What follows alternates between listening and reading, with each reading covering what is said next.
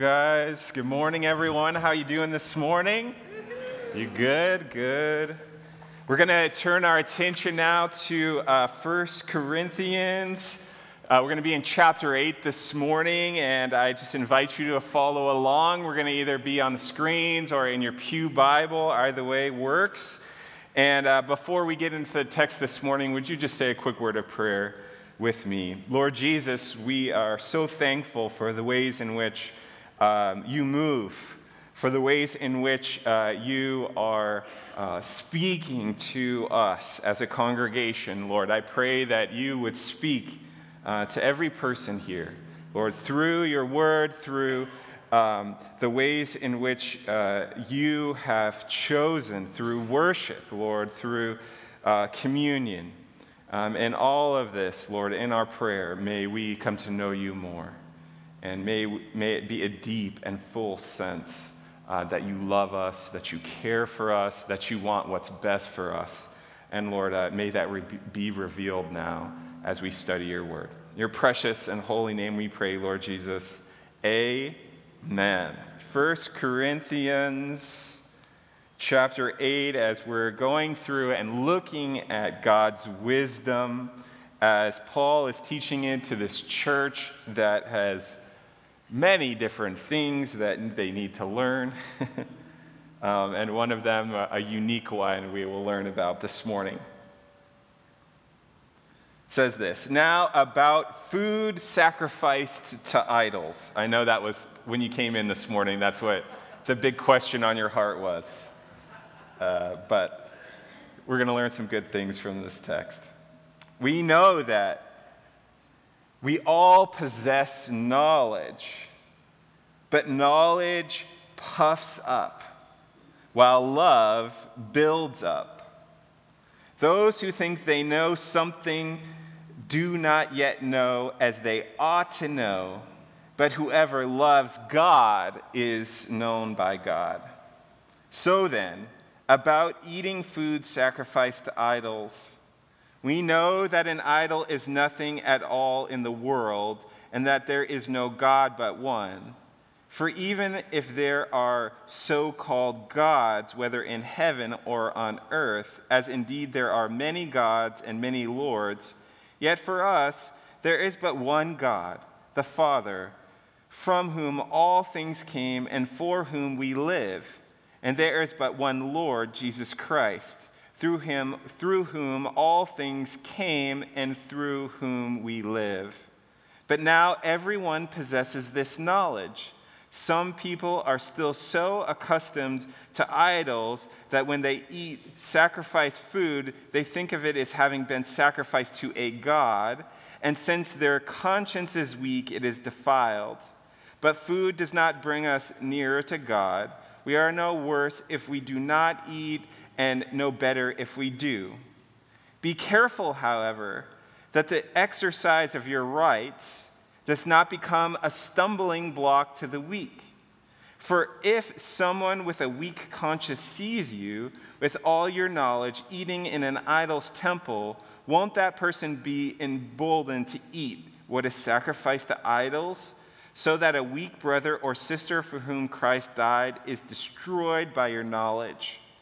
When you sin against them in this way and wound their weak conscience, you sin against Christ.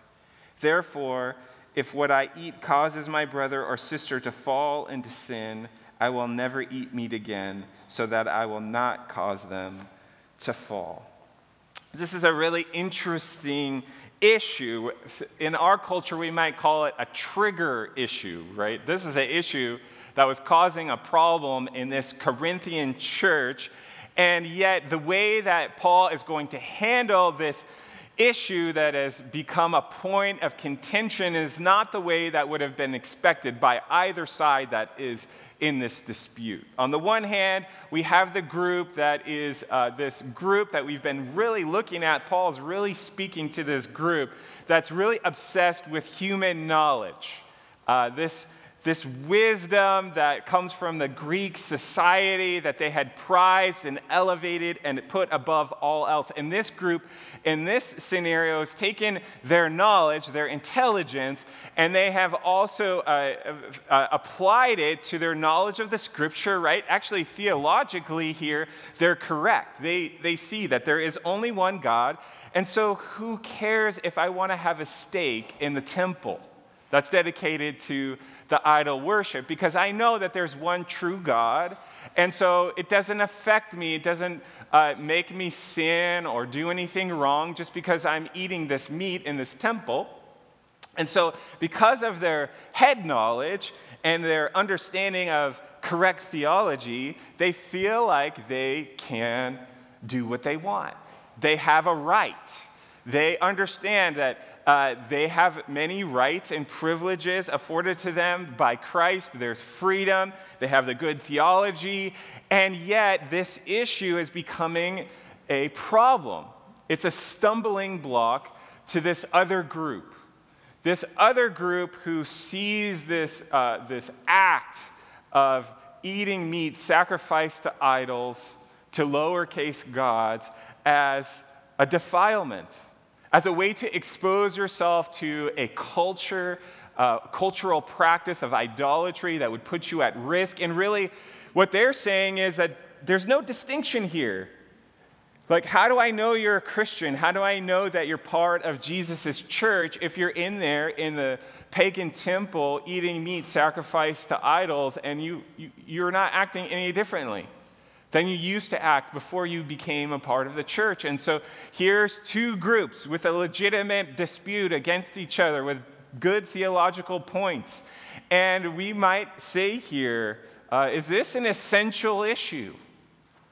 Right? Is this fight that is preventing people from knowing Jesus, that is really preventing the church from displaying Christ-like love to one another, to brothers and sisters?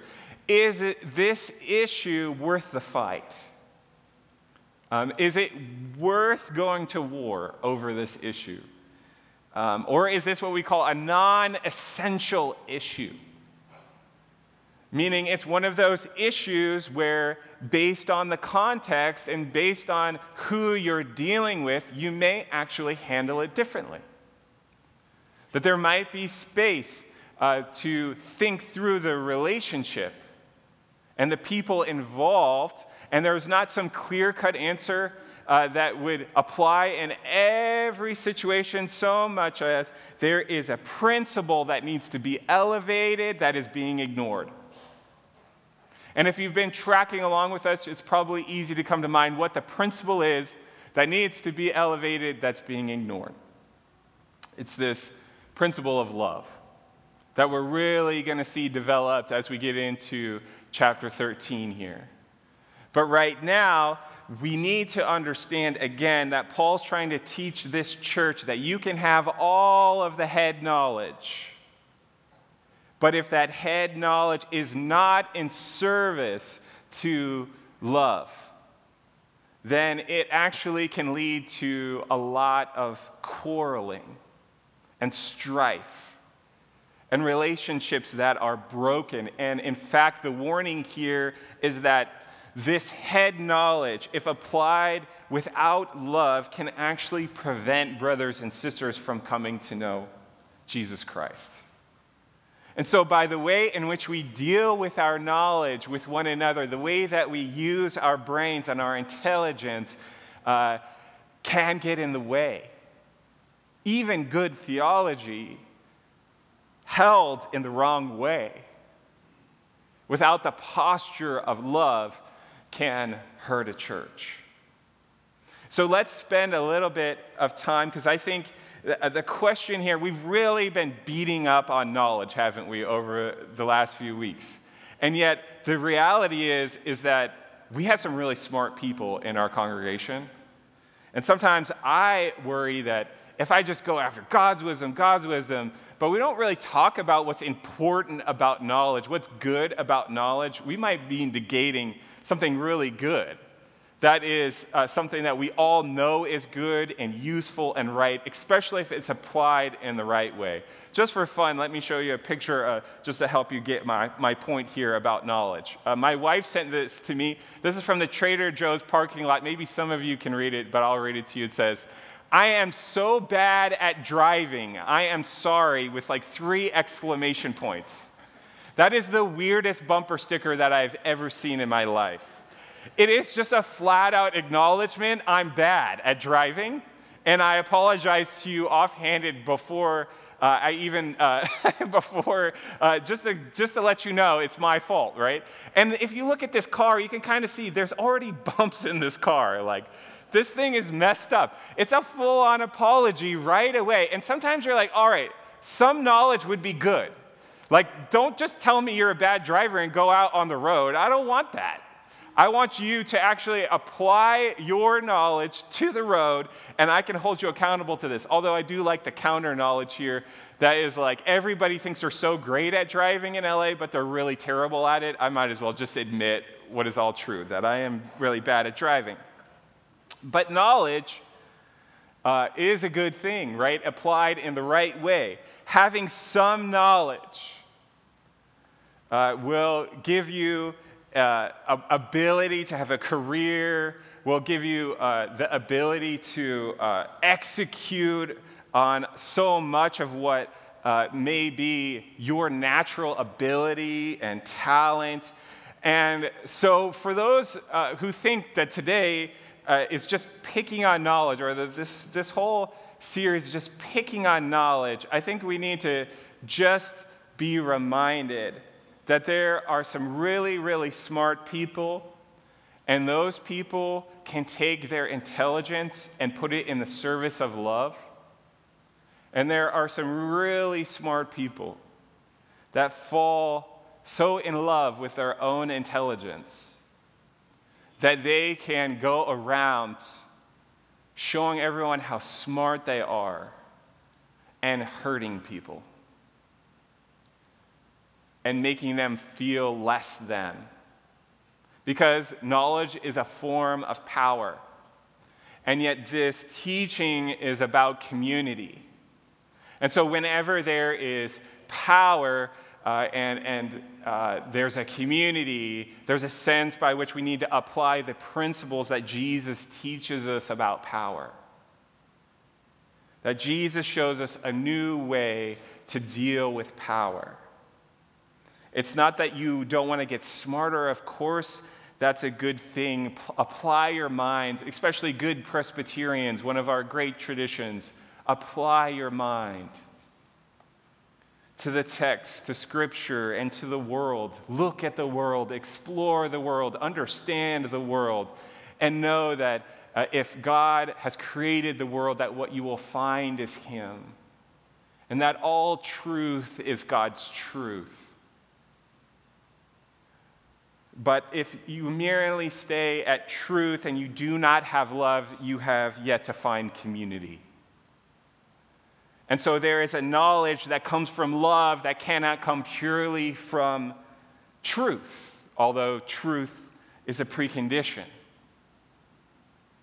So let's talk a bit about how we know what we know in this text and how Paul helps us to understand a big word called epistemology. Okay? For those of you who don't like big words, that's just a way of talking about how we know what we know. What justifies justified belief from our own opinion. How do we even know what truth is? Especially in the culture that we live in. Let me show you 2 slides that raise the question, both from Time magazine. These were 50 years apart, the front page of Time magazine.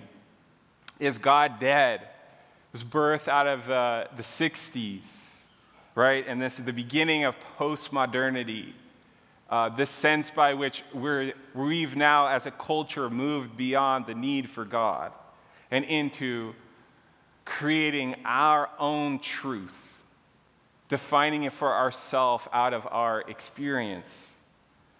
And then this second magazine, this cover, is from 2021. And you can see Time Magazine's picking up on the same idea because we intuitively know that the one cover creates the second cover. That if God is dead, then ultimately our ability to find truth is also dead. And what that creates, Brett McCracken writes, and I agree with, is this idea of an epistemological crisis, meaning that we have no real way of knowing the truth anymore. Once these two things are dead, what are we left with? Well, we're certainly not left with a lack of facts, right? We're certainly more knowledgeable. We might even say we have this thing in our pocket that's smarter than anything that any human has ever had before.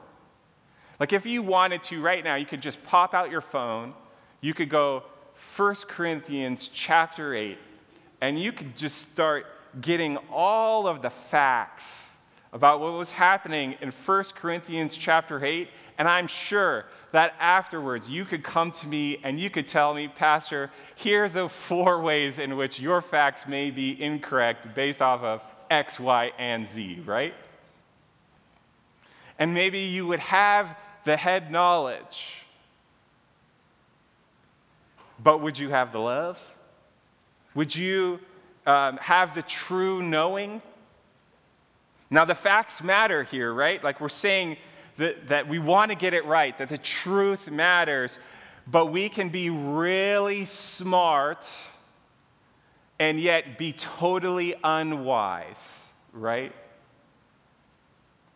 We can be incredibly intelligent, but if that intelligence is misguided, it is totally destructive. Martin Luther King Jr., in speaking on the war in Vietnam, once said that we have guided missiles and misguided men. Right? And so we can look all the way back. We can look all the way back to the Tower of Babel for this truth that Paul is drawing on. It says we can build buildings and skyscrapers to the sky, but if we don't stop and ask, what is this in service to? Is this in service to love for brother and sister or not? And that fundamental question is how Scripture would teach us how to think about truth, a truth that is undergirded and in service to love.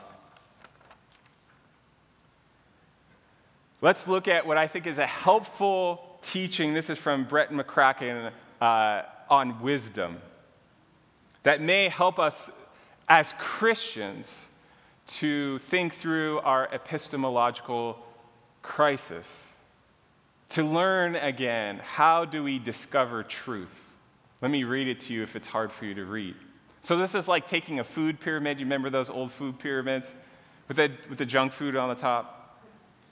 And then at the bottom is the most nourishing. Okay, so in this pyramid, we have the Bible, right, as the most nourishing thing. That if we really want to know truth, one of the first things that we do is acknowledge our created nature.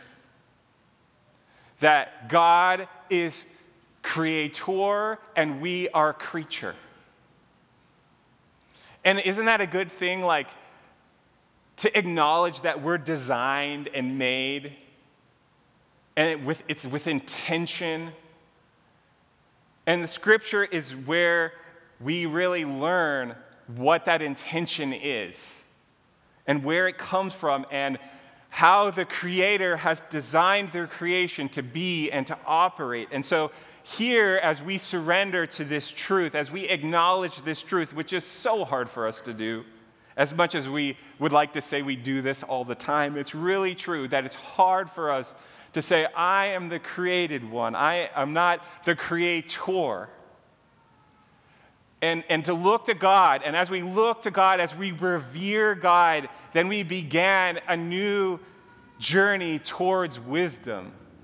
We begin to be wise people, right? And then here's the other recommendations that actually out of the Bible then we have this collective learned wisdom. So in the church, there are some wise people here that as you navigate your day-to-day reality in 2022 that may raise questions that aren't food sacrificed to idols, but may be a third issue that needs some discernment, that you would have some people that have navigated life for long enough that they might be able to teach you how the Scripture applies to your life and give you some good earned wisdom, or simply to model for you the love of Jesus in a posture that says, hey, you don't need to know every answer, but I'm here, I love you. The church is here to collectively help you discern.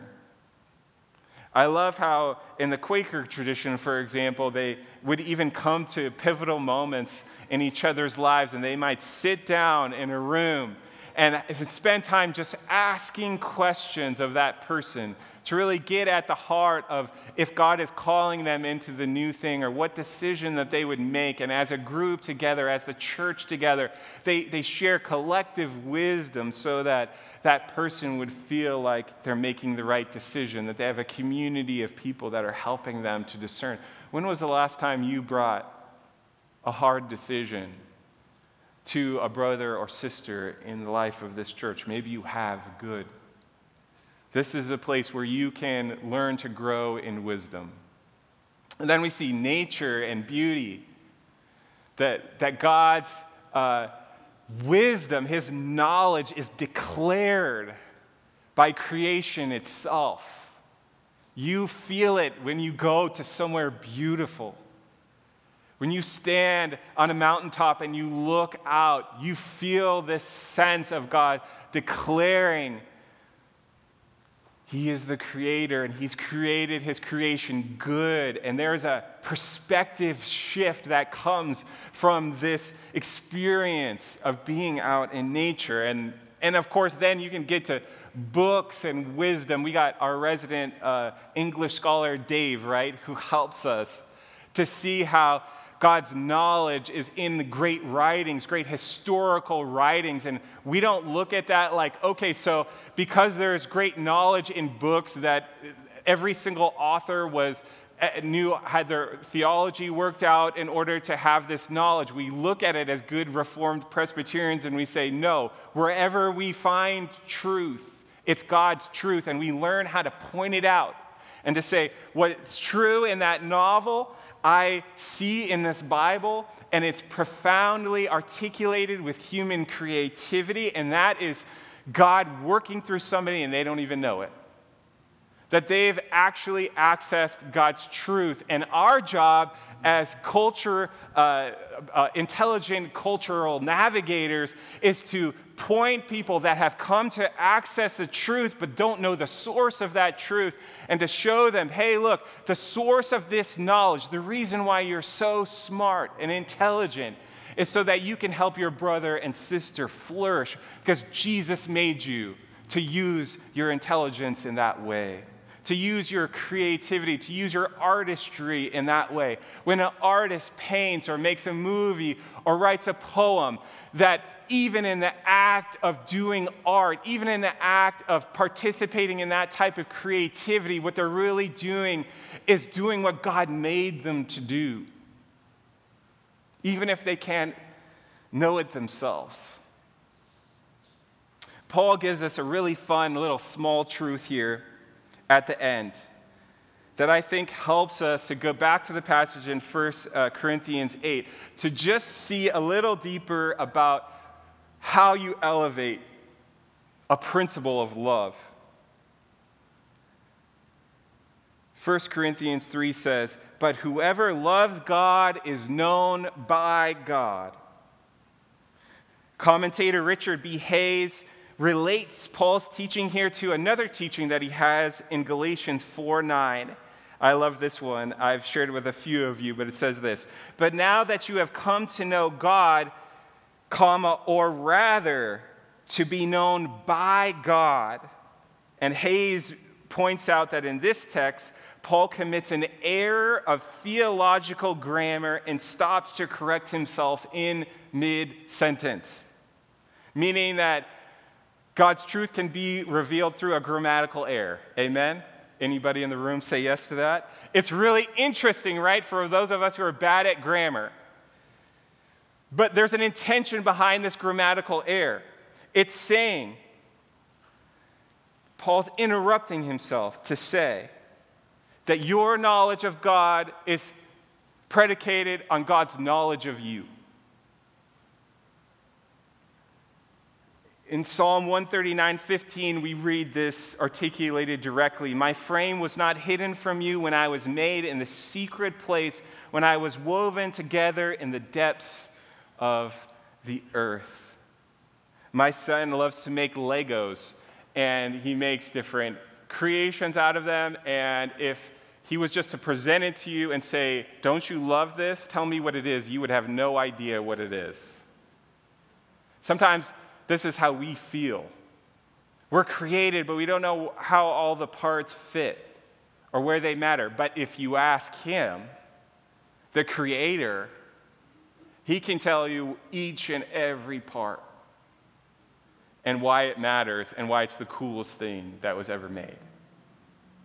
And a lot of our work has to do with connecting with God to discover our true selves, to realize that all the parts that you don't understand are there for a reason, and that they matter, and that God designed them to be there, and all of it is so that we can learn to not put hedges up or walls up unnecessarily between one another, but as we come to know God and realize why he made us the way he did, that it becomes easy to love, that our defenses can go down, and we can just understand that love is more important. Because God knows us and loves us, we extend that love.